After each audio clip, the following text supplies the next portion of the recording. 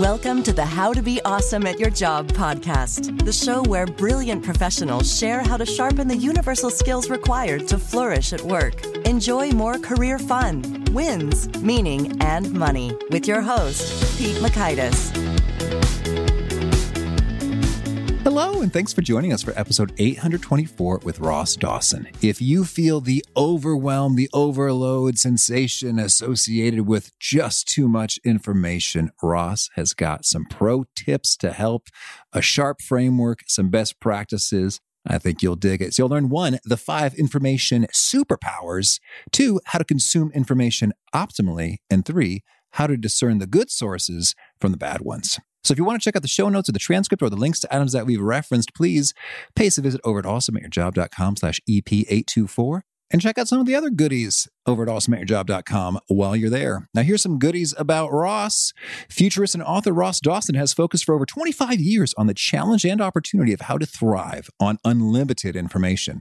The initial offering of his first company, Advanced Human Technologies, was helping financial market leaders and company directors develop their information capabilities. He shared early insights in his prescient 1997 article, Information Overload, Problem or Opportunity. For over 2 decades, Ross has applied and consistently refined his frameworks for enhancing information capabilities.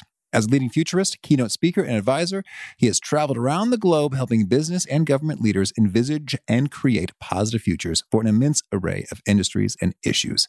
Big thanks to Ross for sharing his wisdom with us, and big thanks to our sponsors. Check them out. One sponsor to check out is LinkedIn Jobs. Did you know that you can post a job for free at linkedin.com/beawesome? And with a fresh year, perhaps you're like many small business owners looking for some fresh insight and talent to make 2024 extra amazing. Well, LinkedIn Jobs has created tremendous tools to help you find the right professionals for your team faster and free. I love how they make it so easy with their promotion and selection tools. LinkedIn isn't just another job board. No. LinkedIn has a vast network of more than 1 billion professionals, which makes it the best place to hire. Here's some fun facts. 86% of small businesses get a qualified candidate within 24 hours, and small businesses rate LinkedIn Jobs number 1 in delivering quality hires versus leading competitors. You can post your job for free at linkedin.com/beawesome. That's linkedin.com/BEAWESOME, as in you are being awesome, be awesome, to post your job for free. Terms and conditions do apply. Now, here's Ross. Ross, welcome to How to Be Awesome at Your Job. Wonderful to be talking to you, Pete. Well, I'm excited to dig into your wisdom about thriving on overload, the 5 powers for success in a world of exponential information. But first, could you tell us a little bit about your knack for musical instruments? I understand you can play many. How did you learn how to play them all? Any tips and tricks or any special performances that really leap to mind? Well, it was just at the age of 14, I said, I just want to play guitar. So I gave a little money to my dad. He bought me a guitar, and I actually at the time had some cassette tapes and a little book, and I taught myself. So I teach myself just about everything.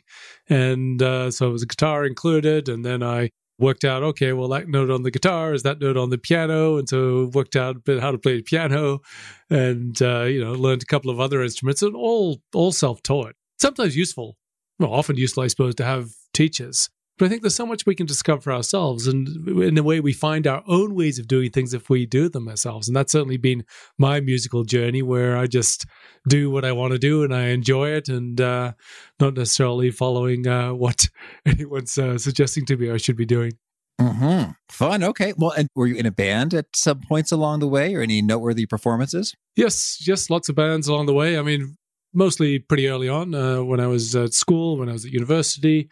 And then after that, a number of other bands, and playing guitar, bass, keyboards, percussion, and been certainly keen to get back to it for quite a while. And it's a bit harder when you have kids and you've got busy and so on, but working on some ways to use technology plus instruments to be able to create my own one solo show live. Oh, fun. I look forward to hearing that. So see if I can actually get it on stage at some point. That is good. Well, one final question on the music scene. Did any of your bands have funny names? The band names are my favorite. Oh, nothing that I well, I probably don't even remember them all. The Platinum Blues was one of the bigger of the bands that I was in. So this idea of those blues, but we were gilding it with a... Okay. So that was, I suppose, one of the steps along the way. Cool. All right. Well, Ross, now tell us a little bit about thriving on overload. Any particularly surprising or counterintuitive discoveries you've made along the way on this stuff? Well, I suppose in a way, thriving on overload is counterintuitive in the sense of we live in a world of overload, but what is we can thrive on it. I think this is the fundamental belief that our brains are not adapted to the world that we have created. We're incredible inventors, and we have made, amongst other things, a profusion of information and screens and always on. And this is something what we have wrought ourselves, but it is not something that our brains are ready for. So we are overloaded. We are overwhelmed. It's just natural. It's impossible not to be in a way. But I do believe that it is possible to thrive on that. And this is, I suppose, a way where we can learn, change how we do things, what we do, our attitudes, our practices. And that, in a way, means we can transcend who we have been to be more adapted to the world that we live in. So this is a journey. We can learn things. We can progress. And so that's something which is not obvious, but I think that this really is our most important capability that we need to develop. Okay. Well, so then can you paint a picture for if there's any cool studies or data or research which really reveals just what's possible in the realm of thriving on overload? Like, what's the typical level of thriving/floundering in the midst of overload versus what can really be possible if you master this stuff? There's a whole set of capabilities to develop the capability to thriving. And so the subtitle of the book is The 5 Powers for Success in the World of Exponential Information. Those 5 powers are purpose, framing, filtering, attention, and synthesis. So we need to be able to dig into each of those and how those all fit together. But if we want to distill this, I suppose, to research and some data and some one piece of research, or now which is compounded research, is into the multitasking. And some people think they're good at multitasking. And the reality is that now more recent studies on what is actually happening in our brain shows that when we think we are multitasking, as we think we are doing two things at the same time, our brain is actually switching from one thing to another thing, and then back to the other thing, and then back to the other thing. Now, if we're simply listening to a podcast while we're cooking dinner, that's probably achievable. That's not too hard to go back and forth. But if we're doing something which is cognitively taxing, and we're then checking our email or trying to watch TV or whatever it is, it's simply not functional. So studies have shown, in fact, that those people who think they are good at multitasking actually underperform those people that don't think they're good at multitasking because they're trying to do something which is literally not possible. Our brains cannot multitask. So this is where we have put in a world where there's so much wonderful things going on, and we try to pay attention to both things at the same time. And to simply, yes, you can do it by switching your attention, but you will perform less than you've done before. Now, taking research at the other end of the spectrum, those who are trained, and the single practice which takes our attention the most sustained is meditation, which is simply the practice of keeping our attention sustained on one thing for a period of time, where we can continue to be attention on one thing for a period of time. And you don't need to be a meditator to get there. There's other ways to be able to get there. And there are people who switch everything off, and for 3 hours at a time, aside from getting up and stretching and having a drink of water or whatever they need along the way, will be focused on one task for a period of hours. And the reality is that it's only a very small proportion of people that are able to and do take that time and capacity to develop that 3 hours of attention span on one thing in which they can achieve incredible things.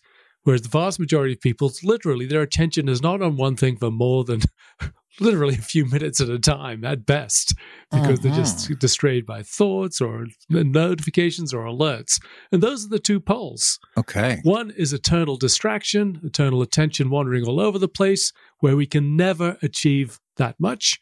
And those people that demonstrably can keep their attention on one thing and can achieve extraordinary amounts of things in quite limited periods of time.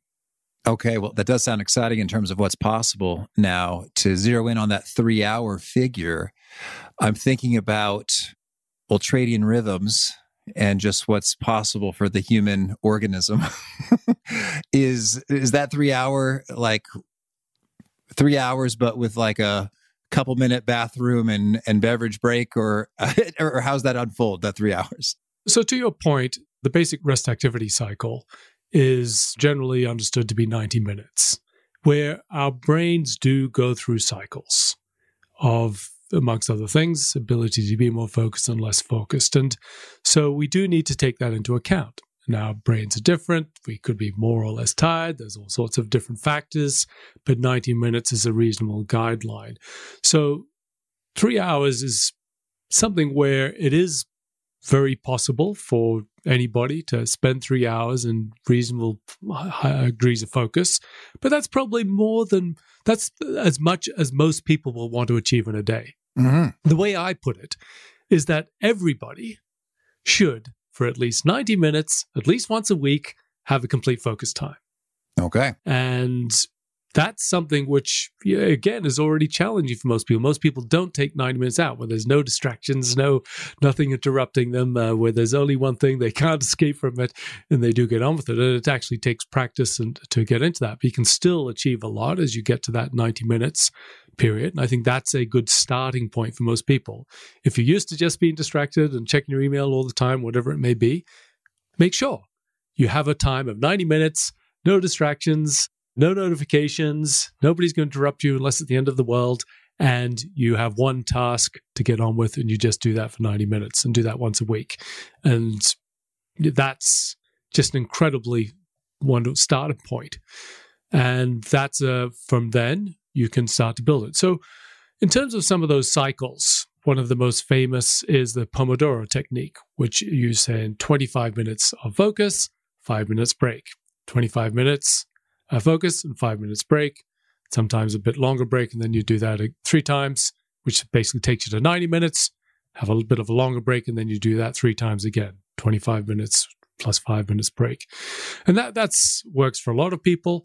Personally, I think that the more flexible approach, as in, if you feel you're in the groove, then why stop at 25 minutes? Or if you just feel you need a bit of a break first, that's earlier. So we can let some people work to that structure, having a timer on, 25 minutes and 5 minutes break. That works for them perfectly. Other people, I feel that 25 minutes, often I'll just want to keep on going. So I won't want to stop, but when I'm ready, I can take a stop, wander outside, pick up the guitar, whatever it may be. So I think if we get into this practice, what we do need is to find our practices and find our routines that work for us, find what times of day are the best times to do this, but just making sure that you are starting with at least carving out some time, which is this, what I call deep dive time. That's when you can achieve an incredible amount in very limited periods. Okay. Well, then, so we've got a sense for what that means with regard to minutes of focused attention, which is handy. Could you share a cool story, if there's a particular case or poster child, if you will, that really illustrates what that can mean in practice for one's results, career, productivity, when they get there? I think the reference point certainly for me, and I think for a lot of people, is writing books. Okay. There's a pretty significant proportion of people say they aspire to write a book at some time in their life.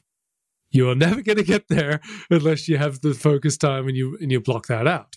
So that's where anybody can say, all right, I would love to write a book. Could be a fiction book, could be a memoirs. It could be about this big idea you've had. It could be to show you the expert in your field, whatever it may be. And yes, before I wrote my first book, I said, I think society overweighs the value of a book. Being an author is an incredibly wonderful thing. And society gives a lot of value to authors. And yeah, it's a good thing, but I'll play that game if that's what it is. And I have to say that after writing the first book, I thought, well, actually, probably authors do deserve some respect. But it is something where you do need to carve out the time. So anybody who writes a book will have incredible accomplishment. It doesn't even matter how many books the copies are sold. You will have achieved something of value, something to point to, one which will advance your reputation, your career, your abilities. You will learn a lot through doing that. So I think it is a wonderful endeavor. And that is something which can only be done with focused time that is blocked out exclusively for that. Mm-hmm. Okay, so there it is. It's kind of binary, on or off. Certain accomplishments, such as writing a book, are just impossible without the ability to have that focus for an extended period of time, whether it's 90-ish minutes or thereabouts or even greater.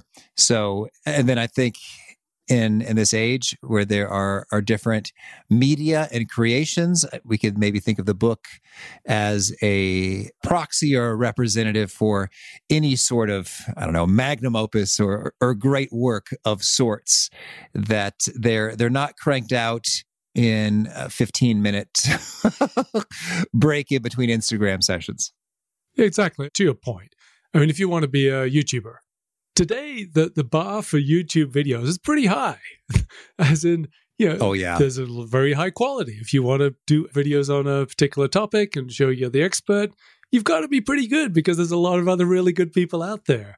So, and again, that's not going to happen by itself. You got to say, all right, okay, I've got to work out. All right, what's my topic? What's my script? Where am I getting my video assets? What are the overlays going to be? This is, again, going to take focused time. It's not going to happen just by filling it in between other things. And your ability, what you can do, for example, in a 90 minutes of focus will far exceed what you can do just trying to do bits and pieces while you're interrupted along the way. So this is a way of amplifying your productivity, but it's also a way of just creating more value from the world we have. And I think that this fundamental equation for almost all of us, our input is information. It's what we read, it's what we experience, it's our conversations, it's what we see in the world, it's what we observe, what we notice, it's what we make of the world, it's our knowledge, it's our understanding, and then it's sharing it. It's creating value with that. It's building a startup. It's applying it to our work. It's making better decisions. It's seeing opportunities. It's creating YouTube videos. It's creating blog posts. It's creating articles. It's having more intelligent conversations that add value to more people. It's the input and the output. And both of those require this structure to how it is we bring our information together and building knowledge, and the structure in our work lives into how it is we create something of value from it. Mm-hmm. Okay. Well, so you mentioned these 5 powers: the purpose, the framing, the filtering, the attention, the synthesis. Can you expand upon those in terms of, I guess, a definition and maybe some top do's and don'ts for really developing each of these powers? Certainly. So just at a high level first, purpose is simply knowing why. Why is it that you deal with information, do what you do in the first place? Second is framing, which is being able to literally build frameworks for your knowledge, for your understanding, for your information, so you can piece together how they are connected. Filtering is being able to look at the information sources that you have and to be able to discern what it is that serves you, that serves your purpose, and what it is that doesn't, and being able to make sure that you leave the information that's not useful. The fourth mode is attention. So we've been talking about this idea of deep diving. We have extended focus for a period of time, but that's not the only attention mode. For example, we might have scanning. We might say, all right, there's a period of time when I'm just going to look at all my information sources. I'm going to stop and then move on to then perhaps reading and taking that in. So there's different attention modes. And the fifth one is synthesis. And this is, in a way, pulling everything together so that it's rather than just being lots of information, we can make a body of knowledge. We can understand the system. We can be able to have the foundations to build something of value. So these are the 5 powers. And I can perhaps flip over to you to dig into any specific questions. I can obviously go into greater depth on any of those, but I think laying those out as the 5 is is critically important. So where would you like me to dig into from those topics? Sure thing. Well, I guess I'd like to hear what sorts of practices enable us to develop and deploy each of these powers well versus what is the antithesis, the kryptonite of each of these powers that are to be avoided. So we have to start with purpose. And the way I frame that in my book, Thriving on Overload, is around our relationship to information. So we have a relationship with money. We have a relationship with food. And the same way we have a relationship with information, there's a lot of parallels with our relationship with food and relationship with information, where we can have a not very positive relationship with food, where we snack on chocolate all the time or eat when we're stressed and so on. And in fact, there's some quite similar habits sometimes which people can have with information. But we can also have a positive relationship with food, where we eat healthy food and we feel that it sustains us, and we don't have too much food when it's not something that we truly want. So with information, the same thing, where we can have a positive relationship with information, which is formed by going to what actually is good for us, which makes us feel happier, which inspires us, which informs our ability to achieve what we want to achieve, and is something which we're not always indulging and snacking in all the time. And so I've proposed this idea of intermittent fasting information diet. So some people, for food, they say, all right, I'm not going to eat for a period of time, then I'll come back and eat a meal, whatever, but I won't eat anything at all in between. And I think that's a very valuable approach with information as well. We can say, all right, I'm not going to check social media, I'm not going to check the news headlines, I'm not going to indulge in those things, because for a period of time, there are things that I want to do. I want to play with my children, I want to read something which is important, which I've decided is something I want to spend my time on. I want to be able to write my book, whatever it may be. So we can vary those things. But this all comes from purpose, in the sense of understanding what it is we want to achieve, what it is we think is worthwhile, and as a result, being able to determine the information is not useful. And the antithesis of that is simply not knowing.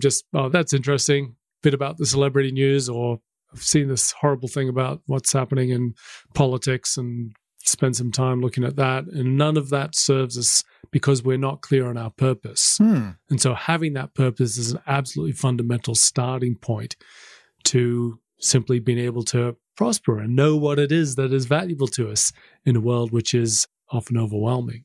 And Ross, I'd love to expand on that notion of purpose in that specific context of reading the news. Sometimes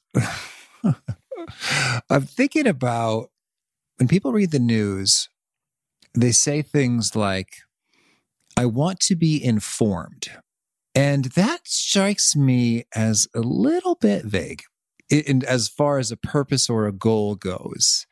Because in a way, there's infinite news one might be informed or not informed about.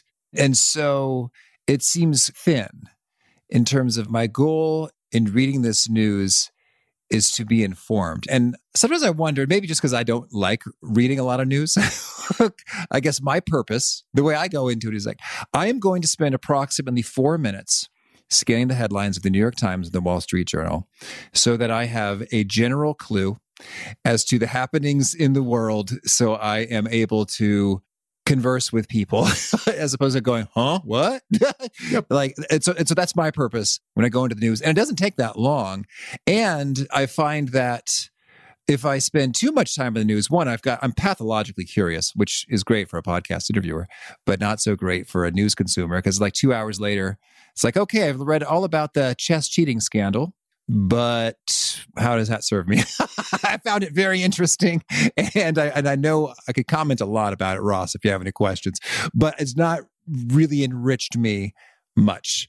So can you share with us some example articulations of what might be some rich, useful, best-in-class articulations of purpose when it comes to approaching the information of the news? So a couple of points, just what you're saying. So I think that's wonderful in the sense of first of all, you mentioned a figure, 4 minutes. And that's exactly what I say. We need to have a period of time when we say, I'm going to scan the headlines and no more. But news is one category, in a way, of information. And it's what I frame in the book as society, in the sense of what do we want to know about what is happening in society at large. And we said the purpose is, what is our purpose for it? Why is it that I read the news? And you articulated, again, a quite clear purpose. So you can have intelligent, or at least somewhat informed conversation with people. And all you need to do is the headline for that, to be able to not know, to actually know what's happening, as opposed to having no idea what's happening. And that's entirely valid. So some of the reasons why you would want to go in the news is to be an informed voter. Now, that's something which you probably can catch up with just before you need to vote. You don't need to be constantly... Day before. Binge. You don't need to be constantly reading the news all year round in order to be able to vote, whenever it is that you vote. So that's one valid reason. Another is to be able to have intelligent conversations with your friends you want to have conversation with. Another is to be aware of the things which are changing in your community. And so that gives you a geographical focus. All right, I would like to see news about my local community. Another is to say, are there any things which are going to impact my children's opportunities? I might say, all right, if they're a particular age, you might be looking at developments in university or college admissions or something like that. So these are things which have started to be focused. But this comes back to the domains for our relationship with information. And one of the first ones, one of the most important ones, is expertise. We do have to choose our area of expertise. To be clear, this is what I am an expert in, or I'm aspiring to be an expert in, or something which I think will be useful to be an expert in a few years from now. And being quite clear around that, writing that down. I will become, or I am an expert in a particular area, quite clearly defined, and that gives you clarity on what information, what sources you need to take in, what you need to distill so that you can become that expert. If you're just skimming across the surface, you'll never be an expert in anything, and that is not very useful in the current state of the world today. Another is in well-being. So what is it that I want to know about my own well-being, or the well-being of my loved ones? What is it that's going to help me to have a better diet, to be able to help support the conditions of people in my family? So it's perfectly valid to have some passions, all right? So sports teams, or maybe there's nothing wrong with celebrity news as long as you don't let that expand to take over all of your news. So I think there's different categories around who helping you decide what your purpose is. There is information you can look for. Look in your expertise, your ventures, whether that's a startup or whether it's a community garden, whatever it is, in terms of your well-being, in terms of your relationship to society. So these are all things that we can think through in order to become effective. Ross, what you really are crystallizing for me is, this is so helpful. Thank you. Hopefully it's good for listeners too. But internally, I have a response of frustration or irritability when I see a news headline or blog article or whatever. It says, for example, topic, what you need to know. And I'm thinking, there is no possible way you know what I need to know, because our contexts are so wildly different. Like the person running the political campaign for this politician needs to know way more and way different things than someone who may or may not vote for that person months down the road, or someone who's managing the budget or employees in that industry. I guess maybe because I'm a content creator myself, I'm prickly or snobbish about the quality. But it's like, what you need to know, there's no way one article can provide what everyone needs to know, because everyone's contexts are so different and their purposes that they establish are so different. So Ross, thank you for clarifying what was simmering under the surface for me. And is it fair to say you're going to have a hard time writing a piece of content that's what you need to know for all peoples in one fell swoop? Well, I think you've hit the nail on the head. I guess wanted an affirmation agreement. Thanks, Ross. But what it comes back to is saying that we need to know it ourselves, and we don't necessarily know that. So what I describe is we need to develop our own personal information plan. So to complement the book, I've created some software, a course where the Thriving on Overload interactive course, where it takes people through that journey of identifying their purpose and their expertise and their areas and their sources and how they can use that and the times they're going to use that and how to do that. And you don't need the book or the course, though they're obviously designed to be as useful as possible. But we all need to decide, what is my own personal information plan? What is it that matters to me? Mm-hmm. What time am I going to spend on that? What time am I not going to spend on the things that don't matter? How am I going to structure my day? How am I going to structure my time? How am I going to spend time to be focused? How am I going to make space to synthesize this and pull this together? Information is the core of the value, I would suggest, of almost all of your listeners. And it's something which most people haven't spent the time to think about as to how can I do this better? And we can all build our own personal information plan. And that starts with this idea of why? What's important to me? And from that, a lot of that starts to flow into what are the structures and the habits and the practice which will enable you to achieve what you want in your life and be happier because you're not drowning in the things that somebody else thinks is important to you, but actually isn't. That's powerful. Well, you got me thinking about email outsourcing a little, but we'll move on in terms of thinking about what's important to me and what's not important to me and what's important to other people that land in your inbox, and how can you navigate that effectively, whether it's software or helpers or different levels of support. So we'll just let that percolate in people's heads for now. But let's hear about framing next. So framing is building a framework. So we got lots of information in, but that's all just bits of information. It only becomes knowledge and understanding when we connect that. When we say, what are the relationship between these ideas? How does this fit together? What is the foundations of my understanding of this area of expertise that I'm developing?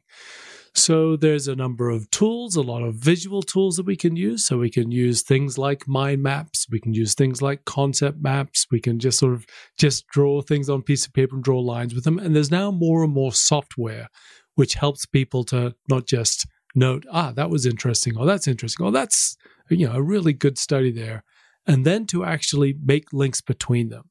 So there's a whole new generation of software tools, including Roam Research and Obsidian, but also other ways of just using simple software tools such as note-taking tools and so on, that enables us to practice this way of framing by drawing connections in, building a lattice of knowledge, which is the foundation for how it is we can become an expert, to understand things, to be able to know what the reference points and the research is that supports what is our valid ways of thinking about these spaces.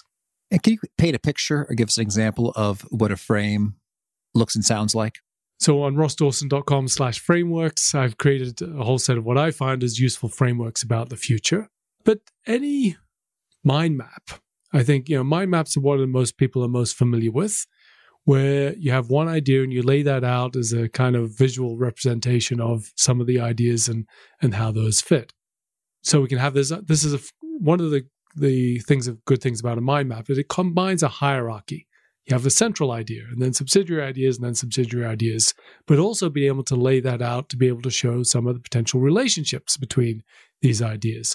So these are forms of structuring, and it's different for every person as to what is most useful for them. It's the way in which they think. And some people like putting things in a linear document, but we're trying to move beyond linear. So how do we draw connections between things?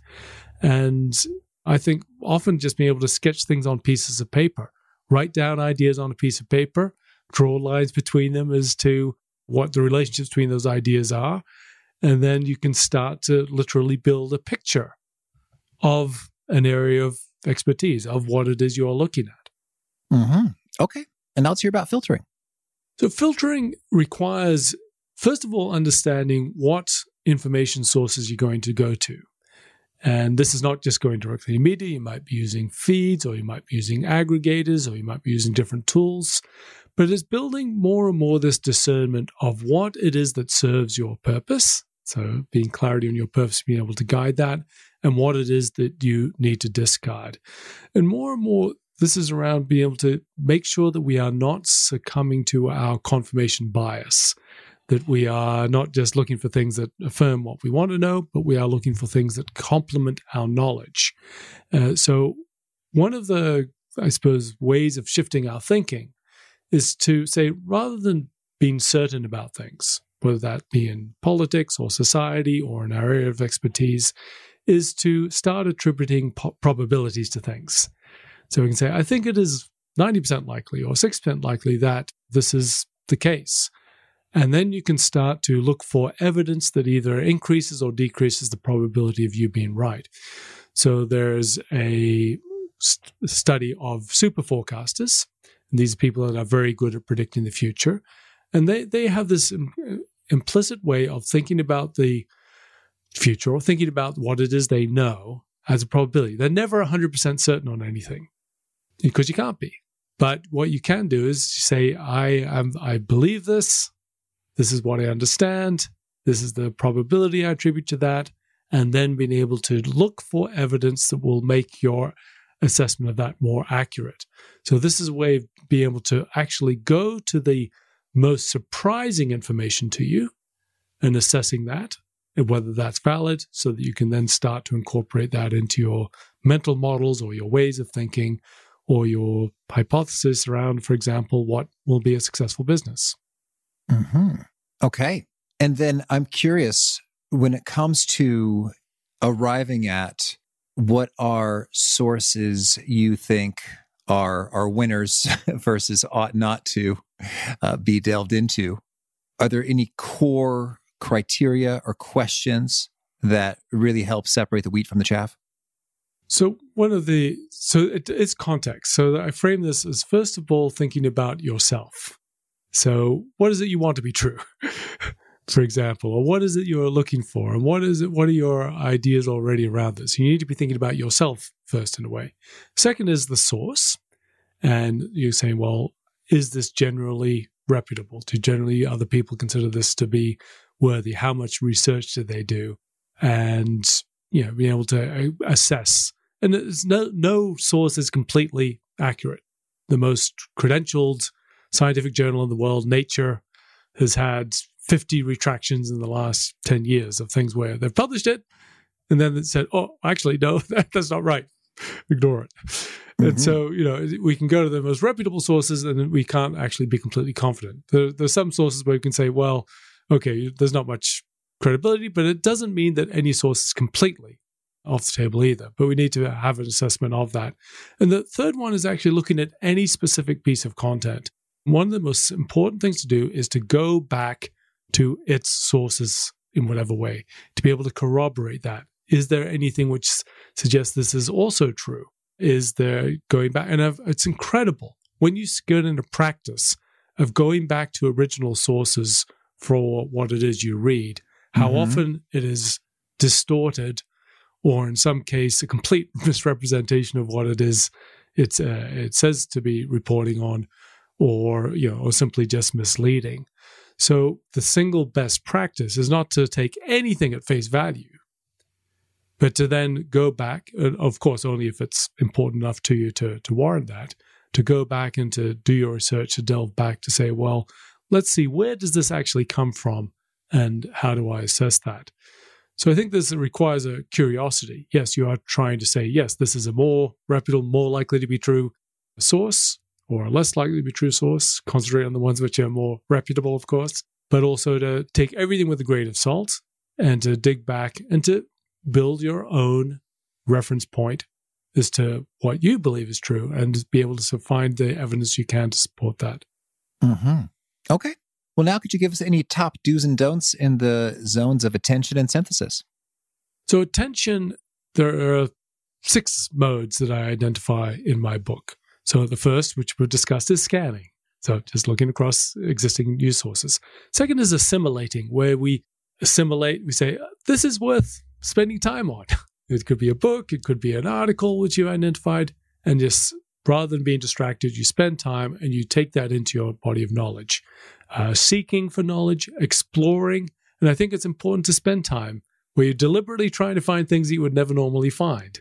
Deep diving, which we discussed from the outset, and where it was just spending a focused time on a period of time. And the critical one, and one of the most ignored and most important, really, of the attention mode is regenerating, which means stop taking in information, and going out in nature is the most powerful way to do that. Mm-hmm. Even just, it doesn't need to be a forest.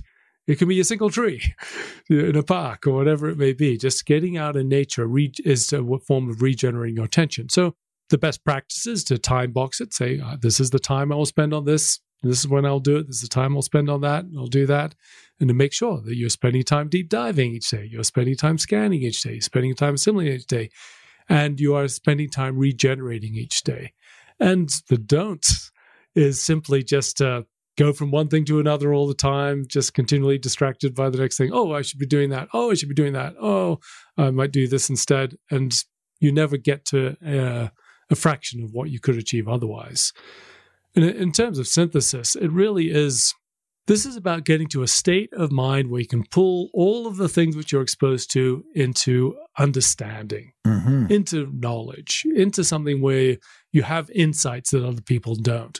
And that requires this going between the intense focus, but also the breadth, giving your mind the space in which can piece together all of the different elements in order to build that understanding. So it's getting in my book, I describe some of the different ways in which we can get to the state of mind where insights happen, where we can synthesize the ideas, where we can come up with insights.